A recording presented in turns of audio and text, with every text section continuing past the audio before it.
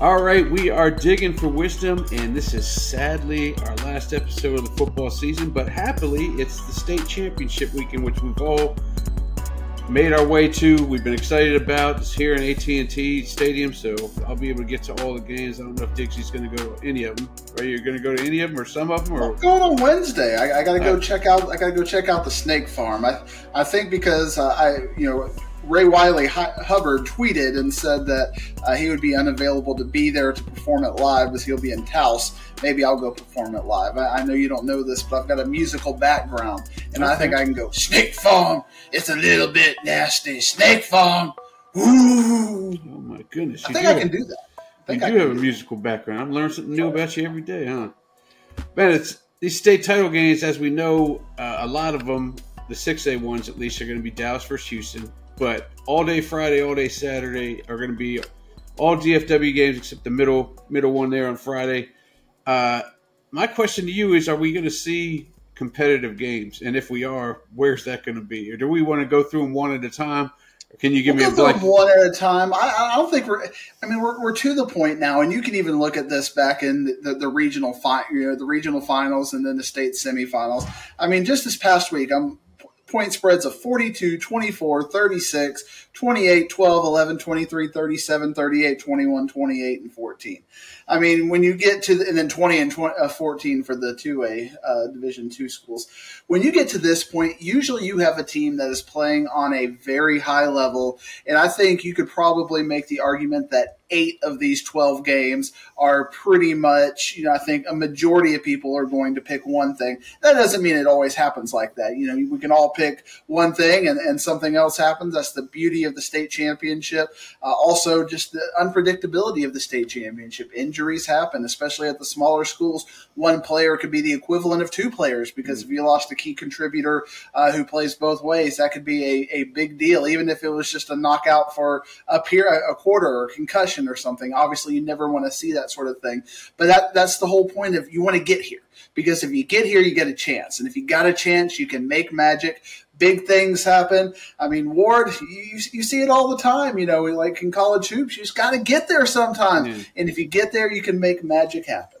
And you can give yourself a puncher's chance. And then that first matchup we're talking about, we're going to start right off at 6A Division I. And we've seen this thing, this is the 5th out of the last 6 years. And they made magic happen the first time they played. It's probably the best state final game ever on that Hail Mary. But Duncanville's playing North Shore again. They took care of them last year to get their first state title since the late 90s. And it's because one of the main reasons because, North Shore had that backup quarterback and their wide receiver throwing in their quarterback. They got Caleb Bailey in there now. And he's playing solid football. But this is still a game where Duncanville should be a heavy favorite just because they got the best player in the nation in just about every position there. Defensive end, running back, wide receiver. It's hard to slow them down, and they've only had, they've beaten everybody by at least 6 touchdowns in the playoffs. It's been ridiculous. Caden Durham's got more rushing yards in the playoffs than he had during the 10 regular season games. They're just clicking on all cylinders since that loss to DeSoto earlier in the year. Now, I've got a devil's advocate for you because, North Shore's run has been a little bit tougher. I mean, they had to play a full 48 minutes. If North Shore and Duncanville goes 48 minutes, and you just kind of cited the statistic that Duncanville has been playing their thirds in the third and fourth quarter coming on, is that a benefit for North Shore that Duncanville might not be ready to play a 48-minute game because the one 48-minute game they had to play this year, they lost? That's a good point. I mean, that very well could be the case. But unlike that DeSoto game, if they play 48 minutes, it's not because it's going to be a shootout. I don't think. If they play 48 minutes, it's because North Shore somehow shut them down to be in the 20s, and then all of a sudden we have a 24-24 game in the fourth. But I don't see that happening. Do you? A couple of variables I think are important, and one of them I think is a valid argument that maybe I shouldn't be making, but I feel like for the judiciousness of our podcast, I think we should share our journalistic opinions. And I think for this specific year, I'm not going to go ahead and broaden it out past this year. It's really probably unfair that this thing is at Arlington because you've got 3 schools back to back, all within 10 miles, who get to have a normal Saturday. That Saturday they get to go home, they get to sleep at home.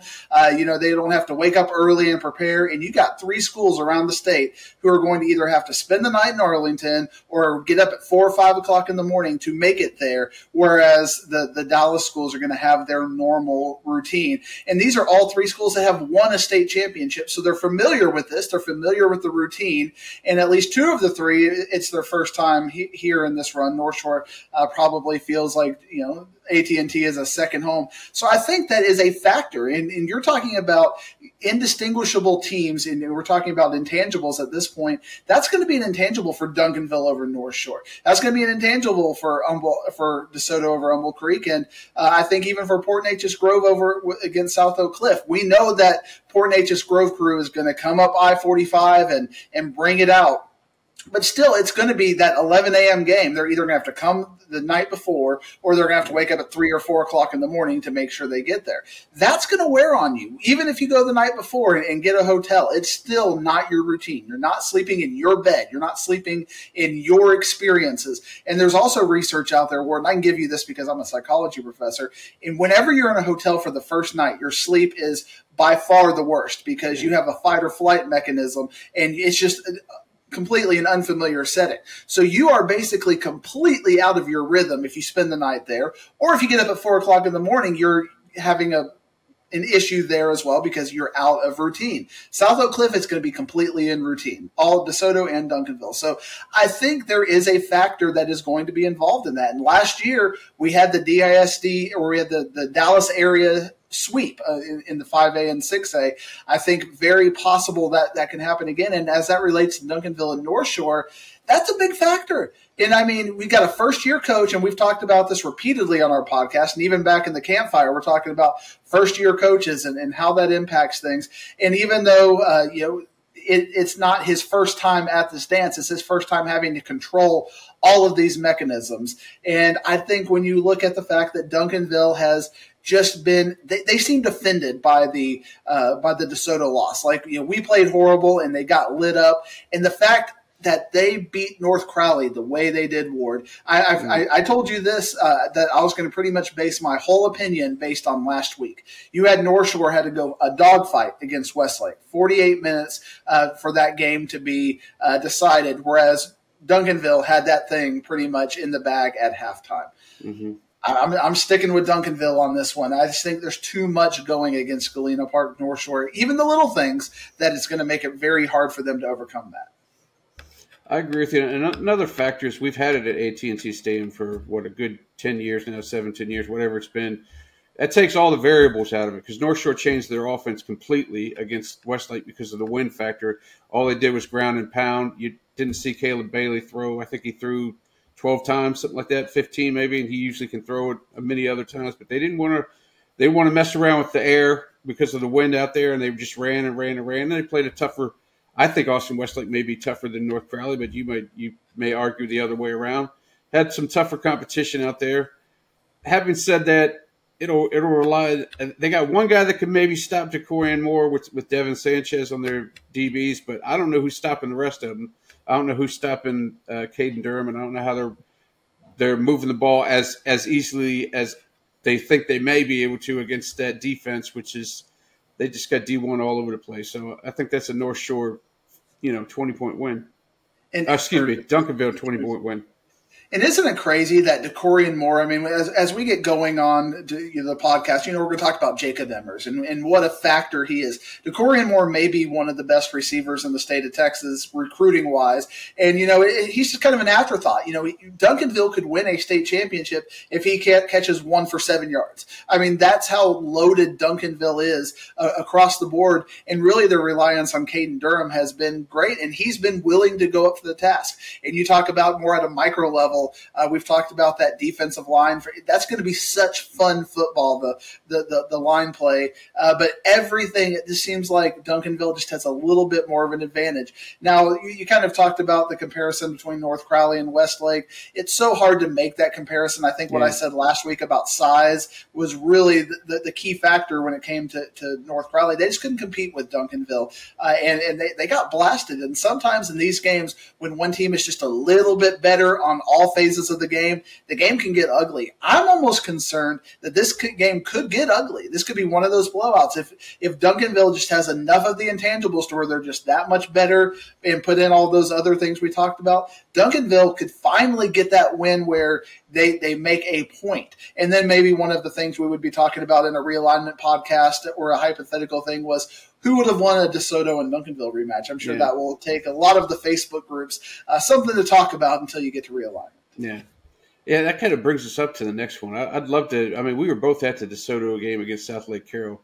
Man, it is hard to give that ball up 4 times and still put up 45 points and look virtually unstoppable on offense, except for when you drop that ball on the ground or throw the pick.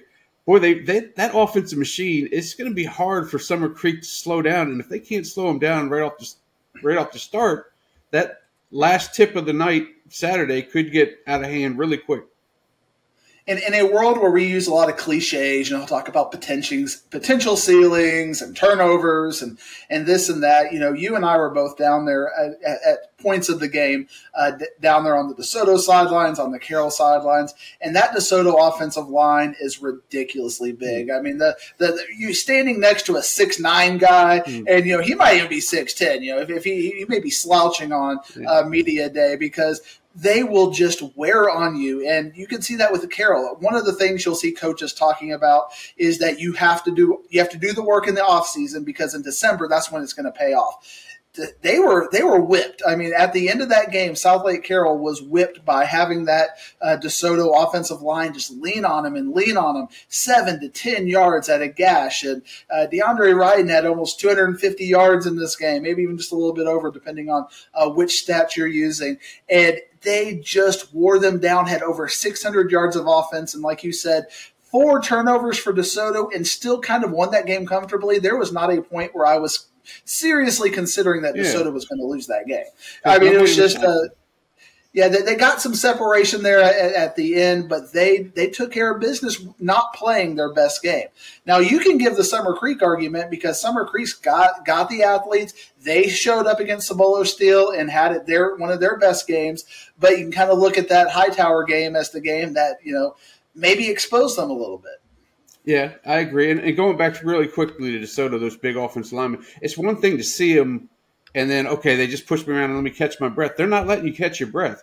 They run that hurry-up offense every time they have the ball, especially if they get the thing going. Maybe if they run into some trouble, they'll stop and do a little huddle or something. But that thing's moving over and over again at a fast pace, and you can't catch your breath. And I think that's where the problem may lie there with Summer Creek. Now, Summer Creek, interesting fact with them is and I just found this out recently because I'm up here in DFW producing a Houston show, but their quarterback, Blake Thomas, he found out he was going to be quarterback a week before the season started because their starting quarterback, Tristan Sanchez, tore his ACL in the scrimmage.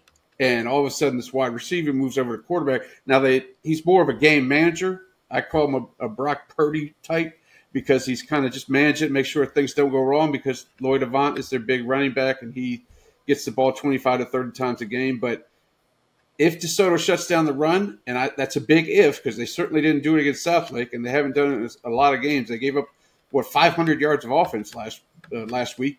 So that may be one key for the Summer Creek to score a little bit. But I just can't see how they're going to react to something like that. They have one defensive player that's of note, Xavier Atkins, a linebacker who's going to LSU. He transferred in from Louisiana to get away from a bad element that he was around there, and he's been a surprising star down there in the Houston area because they hadn't seen him all year. But one guy's not going to stop the trio of running backs that you're going to see a lot from DeSoto. We do rely on stats and yardage quite a bit here, but sometimes we get to see the games and we kind of see them play out. And to me, that Carroll 500 yards felt a little bit empty at times because they had 2 big plays that got about 160, 170 of those yards. They had the drive late, which got them another 70 or 80. But at times when they had to get 5 yards in 4 plays down, they couldn't do it. Down in the red zone, down on the goal line, they struggled with that. And DeSoto has that kind of bend but don't break defense. You kind of saw it against Willis as well, where Willis got their yards. DJ Lagway got the numbers against them, but it was just like yeah, that's nice, but what did that mean in that situation? It was very meaningless, and I feel like a lot of the South Lake Carroll yards were in big plays, and they all count the same at the end of the day. But I never really felt like they could just go from 75 yards in 12 plays against DeSoto. Right. It had to be big play, schemed, something like that, because eventually DeSoto would make a play. And I don't know if Summer Creek can do that. Can Summer Creek, and that's my question for you, go 12 plays, 75 yards with their offensive style, or is it going to have to be big play, big play, big play to get those points? They can do it, but they can't do it at the rapid pace that DeSoto does. I mean, they have long drives, and the thing that kind of sticks out in my mind is the contrast of the two coaches. We talked to Rodney Webb. He knows Kenny Harrison a lot, the head coach at Summer Creek. Kenny Harrison is a very laid-back kind of guy. He's a cool coach. And the intensity that Claude Mathis, and me and Claude are good friends, the intensity he brings before, during, and slightly after the game is unmatched. You've got to try to match that intensity level coach for coach, because he's going to be on the refs. He's going to be on his players. As soon as the 40-minute mark on your pregame clock starts ticking, he has got the earphones in. He's right in that thing. He's ready to go. He's intense. He's yelling. He's screaming. And Kenny Harrison's kind of more of a laid-back kind of guy. And there's also the factor is they've never been here.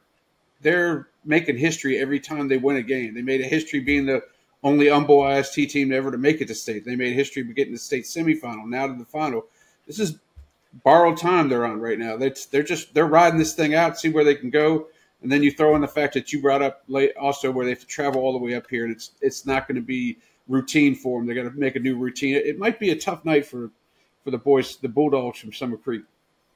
What would be your path? Like if you're creating the perfect storm, what would it be? Would it be another 4 turnovers? Is it going to be special teams? What does Summer Creek have if we want to give us a little bit of optimism? Not that we have Summer Creek fans here, but for our fair and balanced journalism, what is their pathway from what you've seen in Summer Creek? The turnover deal is a big thing, but the time of possession's got to be in their favor, like by double. They've got to have the ball double the amount of time that DeSoto does. So it means when they get the rock, they just got to, like you said, 12 for 70 yards. They got to just grind it out.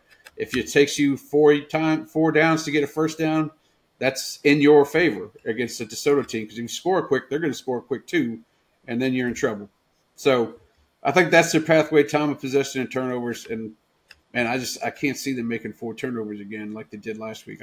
They're going to be. That's like the worst thing for them is like, what are the odds of DeSoto, who's had like 10 turnovers all year, doing 4 2 straight weeks? Yeah. I mean, it just seems very unlikely given just the law of averages at that point. So I'm taking DeSoto big. Yeah, I am too. I'm taking Aledo big too, and that's the next game we're talking about, 5A Division I. Aledo, the whole year we thought we could see their swan song in 5A, but it looks like they came up with 6 students short of going to 6A. So they'll be back in 5A again, and they're probably going to have 12 titles when they start their 5A season next year, as they look like they're going to be a big odds-on favorite. They got the nightcap Friday night against Smithson Valley. Man, I don't know how much you know about Smithson Valley, but I'll toss that question to you. How do you see them competing in this game?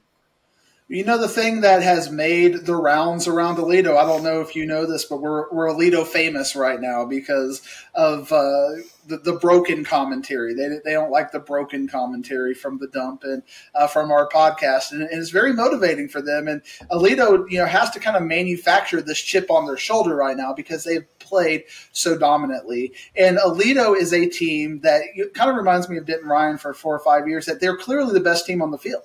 So we're not dealing with Aledo in the past has won with a team concept or with a good player like Jonathan Gray and just, a workable surrounding cast. This year, it seems like almost every player for Aledo who's starting could probably be playing college football at some point. It may be JUCO, maybe D2. For quite a few of them, it's going to be D1 like Hosseini and Devon Keys and some of their really good players. And even without Racing Gilroy, who some people think is the best 2026 running back, there was that debate with Osborne versus Gilroy. In that's on Facebook. You can go read it. It's a little off kilter at times.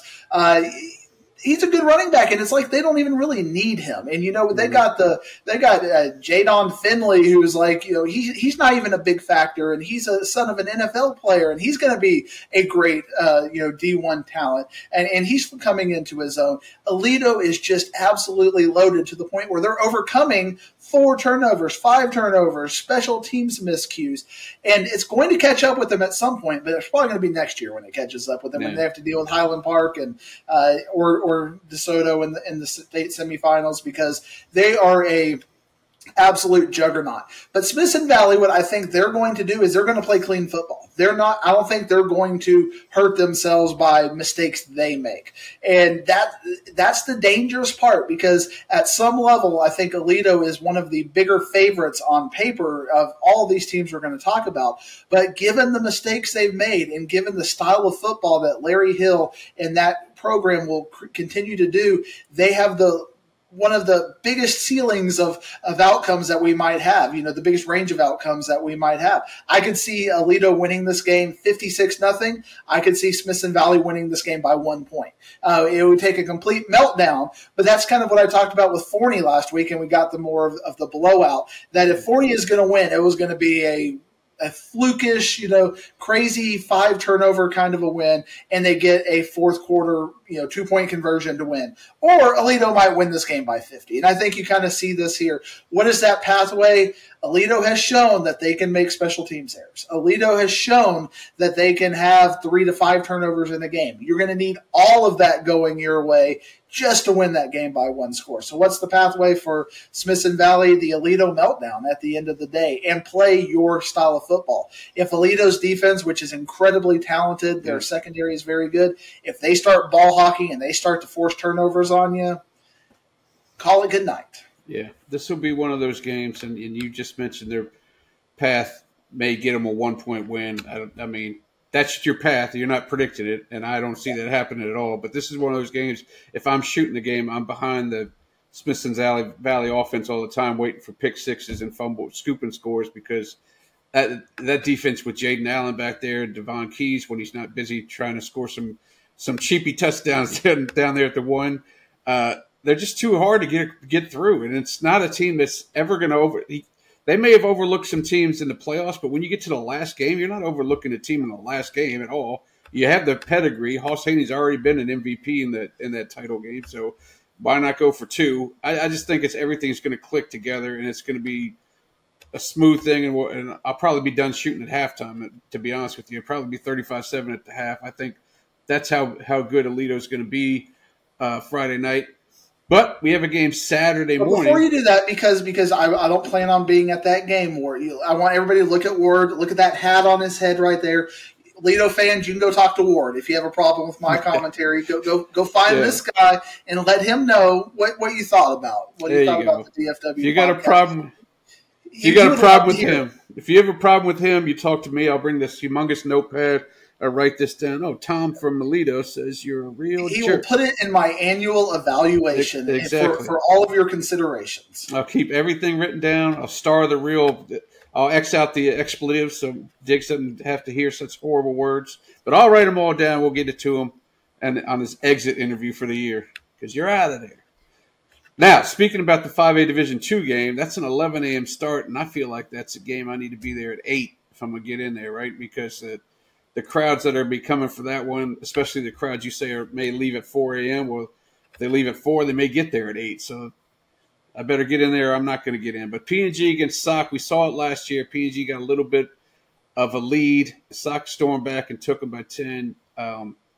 We talked about it last week. Nothing bothers Jason Todd, so I don't think if they fall down by a little bit, that he doesn't care. He's going to come back and go ahead and take care of business. But he does make a good point on Twitter.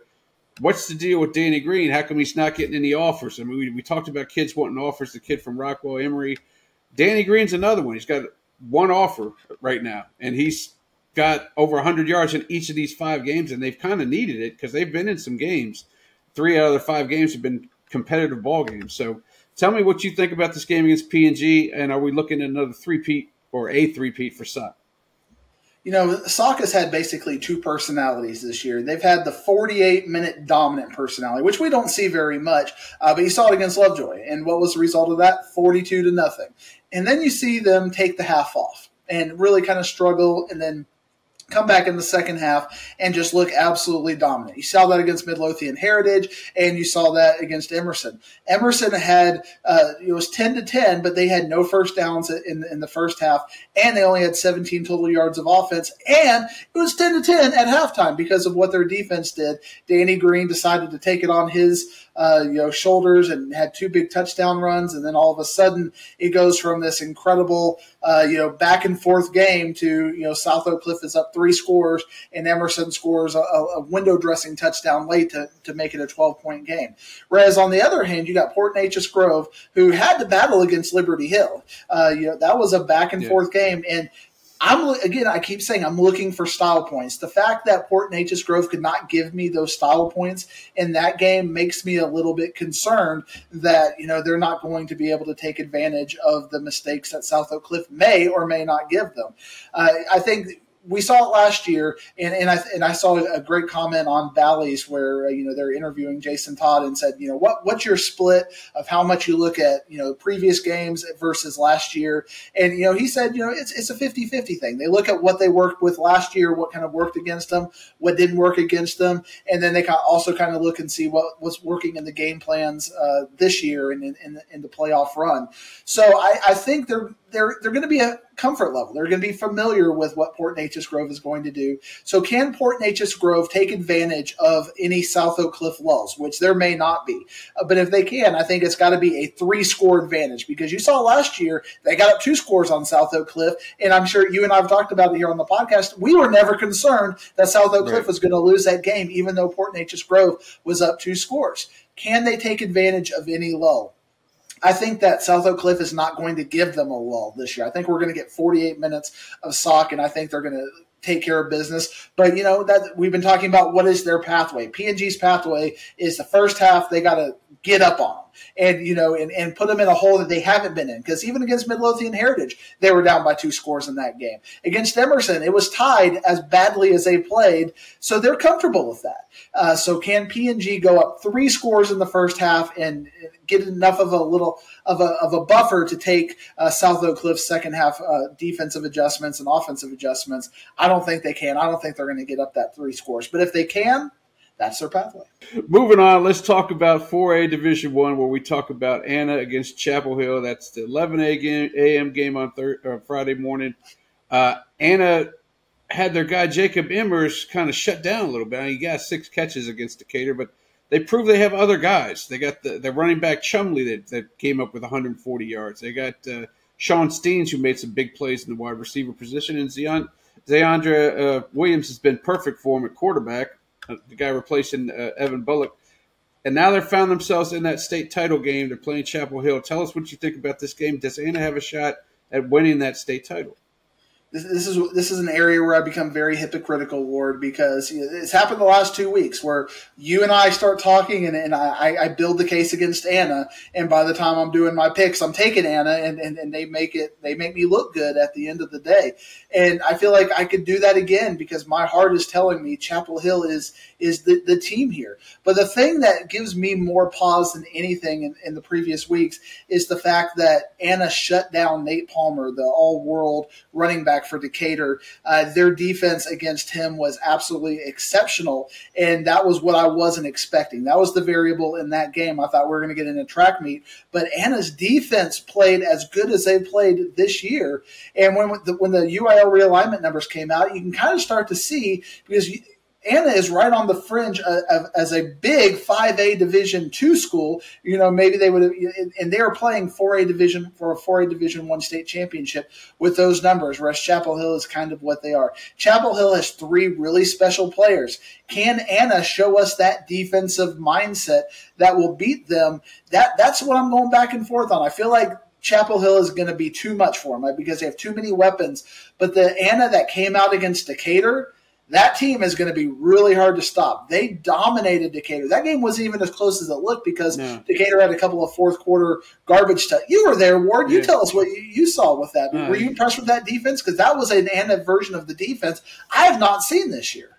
I was impressed with the defense, but going back to that Nate Palmer thing, they barely gave him the ball. They only gave him the ball 13 times. From what I saw the year before when Decatur played China Spring, he got the ball all the time. He was in the kickoff return and punt returns and had the ball in his hands a lot. He barely had the ball in my eyes, so he wasn't getting it a lot, but I was very impressed with the defense. There was a spurt there in the second half, 24-3 run, which put the thing out of reach. They got themselves a turnover. I was impressed with that defense, but I don't know as much about Chapel Hill as probably you do. And what we've seen in the playoffs is that Anna has had a couple games where they had to, score late to win or hold off some teams late in the games to win or use some injuries from Stephenville to get past that one. Do they have what it takes? You're saying right now no, but I'll check back with you on Thursday when the picks are out and see what you got. But I got to get this stuff out on Wednesday now, so I'm running out of time to figure this out and get my mind changed. I think Chapel Hill just has too much speed, but this is one of those games that it's a true 50-50 game. We're going to have some games that are not pretty, but this is going to be one of them that is going to be fun to watch. It's going to be fun to shoot. It's going to be fun to analyze, and I think it's really going to come down to coaching and the experience. Chapel Hill, despite the fact that they have not made it to the state championship, they have state championship pedigree. They made it to the state semifinals the last 3 years. I think the last state championship was the game against Alvarado about a decade ago.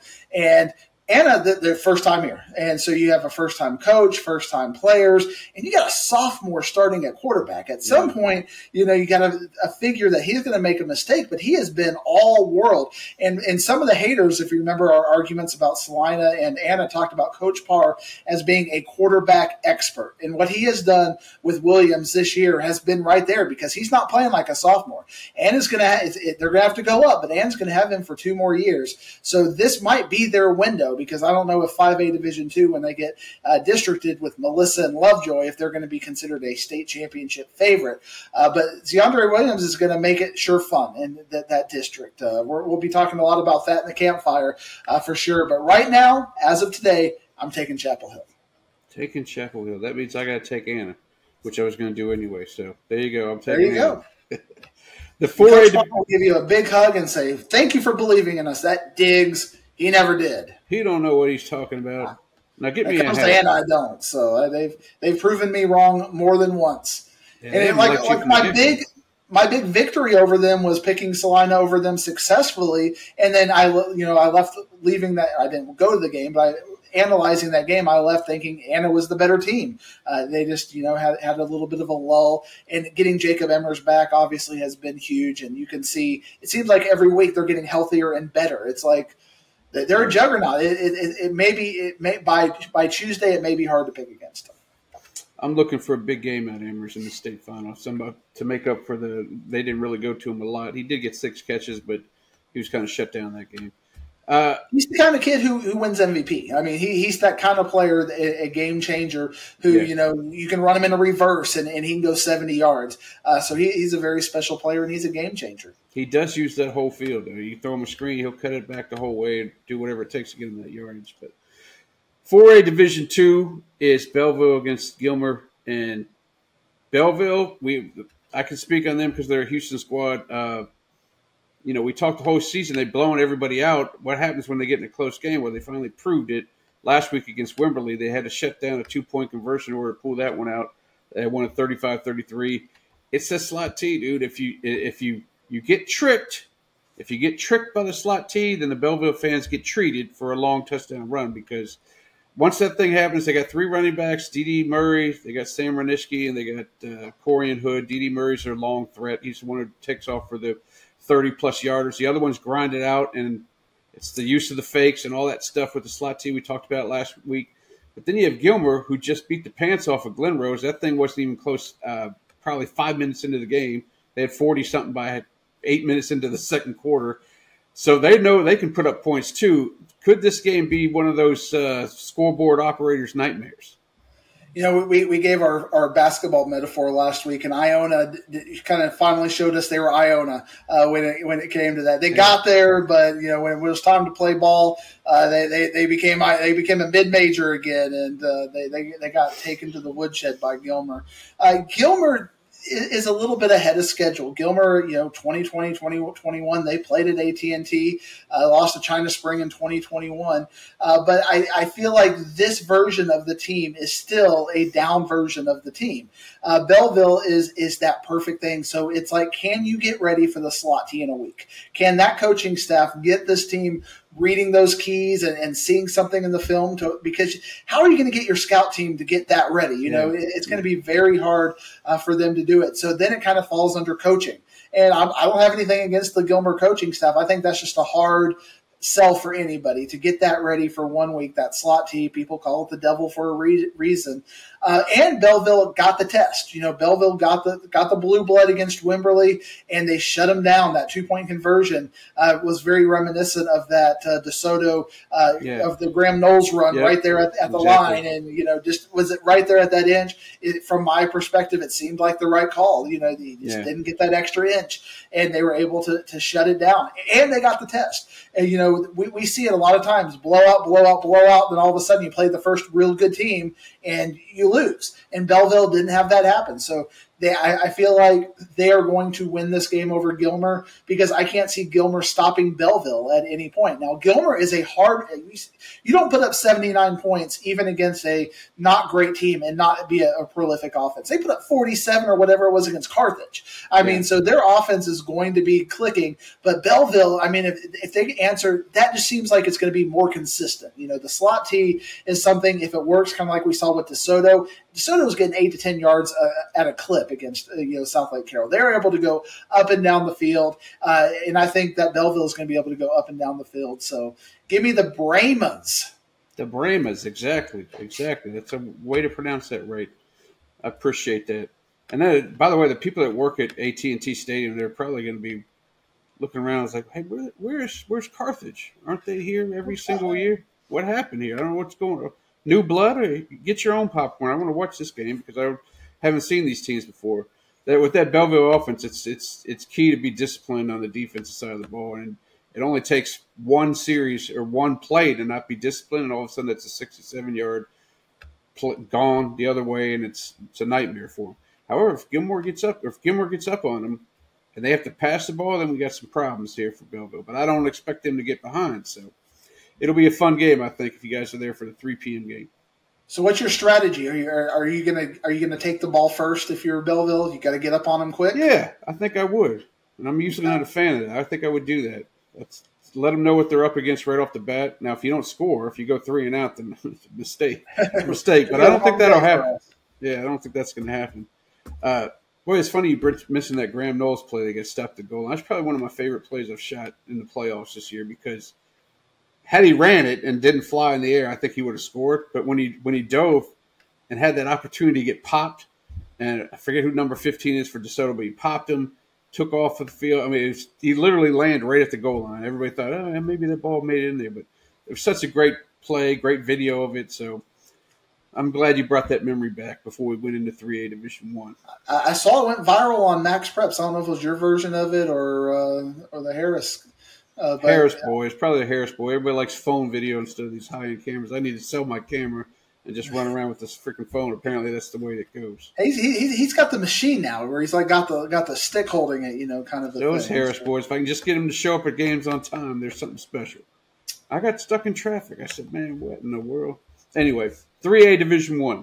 Malakoff Franklin. A little on-the-job training. Like, I'm getting my year-end evaluation, after the Alito people come talk to you. You're going to give it to them on our realignment podcast. Yeah, exactly. Diggs out. Harris boys come in, sit down. Let me tell me why I should keep you on. That's how I got to do it. All right, tell me what you think about Malakoff and Franklin. It looks like Franklin's playing some ball because they knocked out both of the teams. Well, they didn't have to knock out Hitchcock, but they knocked out Columbus. And they're rolling down there on that side. And then you have Malakoff, who I'm sure you're about ready to give me the business on. So let me know, because they got who? Mike Jones. Tell me what you think about that game. DFW's own Mike Jones. Although I will go share that I went and pulled the head coach aside, and I'm like, Coach, give me your thoughts. You think y'all are East Texas or DFW? He's like, we're clearly an East Texas team. I'm like, you don't know where you're from. Why didn't you tell me any of that stuff, man? Why did you answer that? Who do you know? Do you know who I am?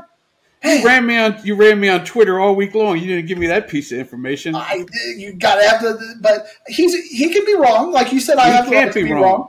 He has the right to be wrong too. He goes to the Krogers, he goes to the gas stations, and they ask him, "Hey man, what do you think?" Kroger in East Texas? Yeah, we're East Texas. To get your Krogers in that area. All right, grocery store expert, tell me what you know about this game. Just saying.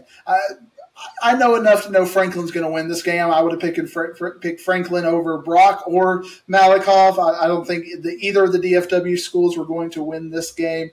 Franklin is, I heard somebody make a really good point. I think it was Kenny Matthews made a really excellent point that maybe losing to Lorena in the district took that pressure of the streak away. Yeah. So now you don't got to worry about that. Now you're not worried about not only we got to beat them, but their 48 game winning streak or whatever it was, or whatever it would have been at this point. Now they just get to play football, and they lost a lot of key contributors, but they just keep moving and keep going. And that game against Lorena was a shootout. I think they lost like 52-49, and then they got the game back. They beat Lorena in the regional finals. Franklin, Malakoff probably shouldn't have won that game. That was a 5 turnover affair. And then they got the turnover late. Great game management by them to not let Brock let them score, because Brock was trying to do everything they could to get them to score and get the ball back. So great game management by Malakoff at the end to seal it. But I don't think Franklin's going to give them 5 turnovers. I think if Franklin even gave them 3 turnovers, they're probably going to be okay. But I'm going to take Franklin.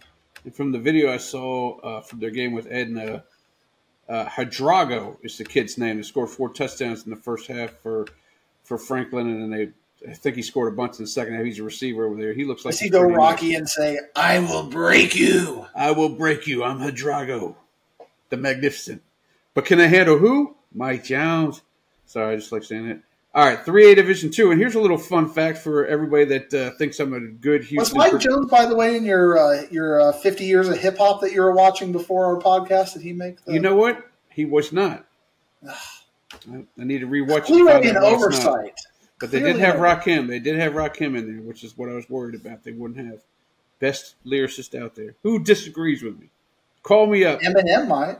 Eminem. All right, listen to me. Lose yourself in the music. Oh, God, help us. Help us all. Hey, here's something I learned today. Yesterday. While we're talking about this, Eminem has some really good metaphoric puns in his lyrical genius. I have no problem with Eminem. He had some smart lyrics. Just saying. No problem with Eminem. You bring up Macklemore, then I got problems. But Eminem. Are you not going to pop some tags? No. $20 in your pocket? Oh, brother. Here we go. Listen, can we talk about 3A Division II? Because this is awesome. This is where I learned something about people tune into this for our hip hop knowledge, Ward. We are the Digging for Wisdom crew, and we have to give the people their hip hop knowledge. All right, well, we'll give it to them. We'll talk about Kwame the Boy Genius from the early '90s. Who knows about it? Did it all start with Gangster's Paradise? Is that the start of it all? No, is that the start of it all? God bless it. Why are you talking about Coolio on this thing? If we're the original, he's not the original. He's like not Coolio's version of it, but like the 80s or that's Rapper's Delight. Rapper's Delight. Yes, is that not the start of it? Is that not the start of it all? That's around the start. Yes. Okay. Right. Just saying. Gangster's Paradise. This dude right now. Man, if I could reach in there right now. Motel, Holiday Inn, Ward. If I could reach in there right now, choke you out. Well, here's what I learned yesterday. Tidehaven is a Houston school. I had no clue. Bay City, right down the block from Bay City. So I have a 4th Houston team to cover this week. And don't ask me anything about Tidehaven because I know nothing about it. I keep thinking of Tidewater, which is down there in Norfolk area.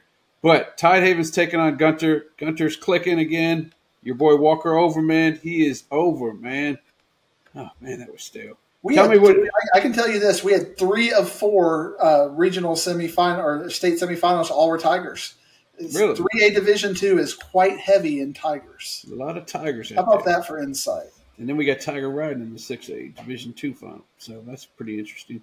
But who you got winning Gunter and Tidehaven? How much do you have Gunter winning by? Of all 12 games, I think my biggest, highest probability of success, like if we're going to play a game where we're having an elimination league and I could pick one to like just put it all in there. Because, last week I put my hair on the line. I said if Forney could beat Alito 49 That's right. I forgot about that. Yeah, I put my hair on the line. I'm not putting my hair on the line because state championships, anything can happen. But of all the teams, I would say Gunter has the highest probability of winning, even considering six-man. So I think Gunter names her score probably 20 to 35 point margin in this game. Well, if you're listening, Gunter, if you're going to name your score, name it 60 to 23 something so I can get some Tidehaven highlights on for them Houston folks. Don't name your score 49-0 because that would sadden me. And preferably in the first half so you can get some crowd reaction shots, right? Yes, crowd reaction, not depressed people and people walking up to get nachos. That's crazy.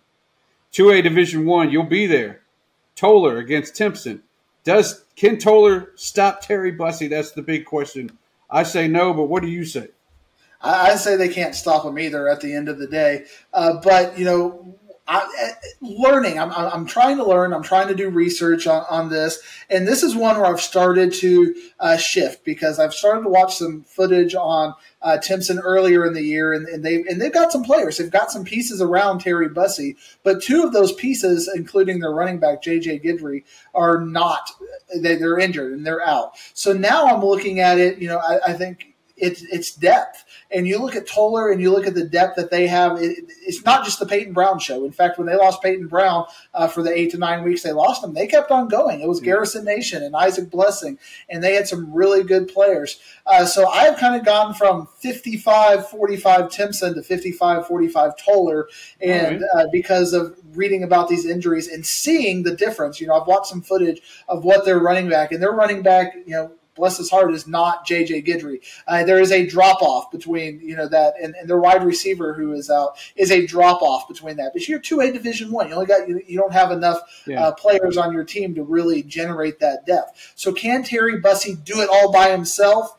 I don't think he can. I think at this point, and give me another podcast, I may change my mind again. But watching I thought that against Paradise, and Paradise brought out all these players injured. So who knows what we're going to see at the end of the day? And maybe one of these players that I thought would be a factor who's not playing ends up playing. Again, I don't have the injury report. But as the difference in losing those two players, I would say from looking at it, that's number 2 and number 3 on their depth chart. You got Bussey number 1. They don't have 2 and 3. And that's a big deal in 2A Division I. It so is. the snake ball. That's a good point. And Ganado gave them a game last week. They were up by 2 touchdowns early. They had to come back behind Terry Bussey. But that's a good point about 2A and lower. I mean, it's easy to say next man up mentality. Well, the next man up may be a freshman who's scared to death. And, he's just doing it to supplement his time from band or whatever. And all of a sudden, you're next man up. I don't want to be next man up. I want to be next man up. Who's after me? I don't know what's going on. All right, 2A Division II, we got Albany and Mart. Mart is a mainstay, so is Albany. We've seen both of these teams a lot. So tell me who you think is going to pull this one out. When I want the most basic formula I look at is they played each other last year in the state championship. Albany won that game by 3 touchdowns. Did Mart get 3 touchdowns better or some combination of Albany getting 3 touchdowns worse? Nope. Albany looks like they might be even better. Mart kind of looks a little bit down from where they were, but Albany is playing at an incredibly high level. So give me Albany. Give him Albany. All right, and they beat our last DFW 5A or 2A Division II in Collinsville, so we get no DFW out of this game. So we have to at least say the team that beat the team that beat our last team. And really, when you look at Albany's journey, the one team, their one hiccup was against Munster, and that was the one game that they could have that could have gone against them, and maybe should have gone against them, but it didn't. And Albany learned from that, and I think they're going to take care of business. Excellent. You want to talk about some 1A 6-man action? I'm trying to learn about this one because I got to do pick'ems. I got to defend my state championship as part of my annual review. If I get second, that's an embarrassment to inside high school sports. We just can't have that. And I feel like my job is on the line. That my only value to inside high school sports is being the reigning and defending pick'em champion. If Nolan Ruth or something is that, he's younger than me and more handsome than me, so you can just have him come on here the podcast, and you can be digging for Ruths or Ruthing for Wisdom or whatever it's going to be. Baby Ruth. Wiz Baby Ruth, and he can probably talk hip hop better than I can too. So I feel a pressure to know my 6-man football. And in the 2 games, you got Westbrook against whoever they're playing. Gordon. I think Westbrook is what most people consider the favorite. I watched Westbrook versus Happy in doing my research, and I wasn't impressed by Westbrook. So I got to watch Gordon and see what I can find out of that. The other game, Benjamin against Oglesby. Benjamin's got the best 6-man player in the history of 6-man. I think Benjamin's going to have the 45 on him. So if you get there at 11 o'clock to film that game, I think by 11:45 you'll be done. But I'm going to try to get there for that 2 o'clock game to see the 6-man action before Toller. Westbrook and Gordon probably is right up there with Chapel Hill and Anna, and as well as Toller and Timpson as being the best pure 50-50 games out there. So if you're bored Wednesday afternoon, come on out to AT&T, hang out with me, and we'll watch some 6-man football. Let's watch 6-man. I'm taking Westbrook as of right now, but I haven't seen Gordon tape yet. Okay. And you pick Benjamin and the other one? Yeah, Benjamin by 4 to 5. We're gonna get the 45 rule on them. They do have that rule. By the way, if you haven't been to 6-man, they play from 10 to 10. It's 1st and 15. You got 15 to get a first down. And extra points are extra points are 1 point, and no, extra points are 2 points because they want you to kick, or 2 points, and then 2-point conversions are 1 point. And if you kick a field goal, it's 4 points. So maybe if you're there, you'll let me take the camera and film it, and maybe I can do my first ever social media. Put out there my first ever highlight tape. Let's do Maybe that'll be our on-the-job training. Keep it steady. And then knowing you'll drop the camera and it will be done for the whole weekend on some 6-man stuff. Unbelievable. Well, fortunately, there's probably going to be a lot of cameras at AT&T, so you might be able to borrow one.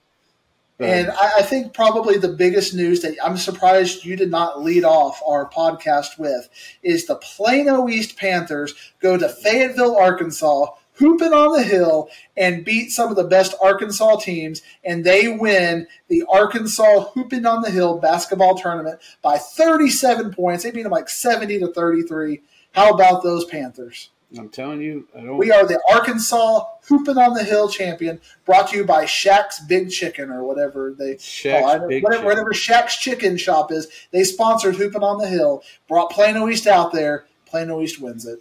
I'm telling you what, they're going to state, so you better get your little. I've got my contingency plans ready. Spring vacation. And that's one thing I like about basketball that we don't have to really deal with in football. Unfortunately, is that they rank them 1, 2, 3, 4. Yeah. So you have you might avoid Duncanville or whoever it may end up being until the state finals. You don't necessarily have to play the second best team depending on how the regionals. But I'm sure Beaumont United or some Houston team might have something to say about that. But there's a decent chance that you can avoid them till this. That's exactly right. They usually go by records. So 1, 2, 3, 4 by records. So if you play an easier schedule, all of a sudden you get thrown in as a number 1. If you play a hard. This is what happens with Madison. Every time Madison goes, the whole non-district, they play nothing but 6A, 5A teams. They go to state with a 19-11 record, and they get ranked 4, and then all of a sudden they go on through and win the thing. Back when they were hooping on the hill. What about Faith Family? How does that work in all of this? Well, Faith Family, they beat everybody they play, so they're usually going in on 30-5 record, something like that. So they usually rank number 1. But we got 1 versus 2 last year in the final, so. We just hate it. We hate it when 1 and 2 are in the best 2 teams are clearly in the semifinal just because of the record deal. But that's the way it goes.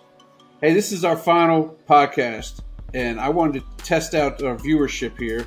So I'm gonna be at state this whole weekend, minus Wednesday. I probably have to be with the kids on Wednesday, so I probably won't be there for the Toller game. I get your credential. You can have mine. You can have my credential and sit wherever I sit, which is on the field. Sideline Diggsy, he ain't doing that. But to test it out, if you guys see me, you probably won't see Diggsy because he won't have the hats with him. But if you see me on the sidelines, and you want to yell out to me and say, hey, I watched Digging for Wisdom or what have you, just to see. I got these hats, man. I'm going to bring a bunch of these hats. As you see the one I wear every week. For those of you that wear the flat bills, I got one. I'll have one of these as well. I'll probably have 5 or 6 of these with me. Holler out at me, say, hey, I don't like what Dig said on Digging for Wisdom. You get yourself a hat. God bless it. If you make a sign, oh my goodness. If you make a sign, I'll bring some of these shirts. I got shirts as well. You make a sign, you get a shirt. I just want to test out and see what kind of fandom we have.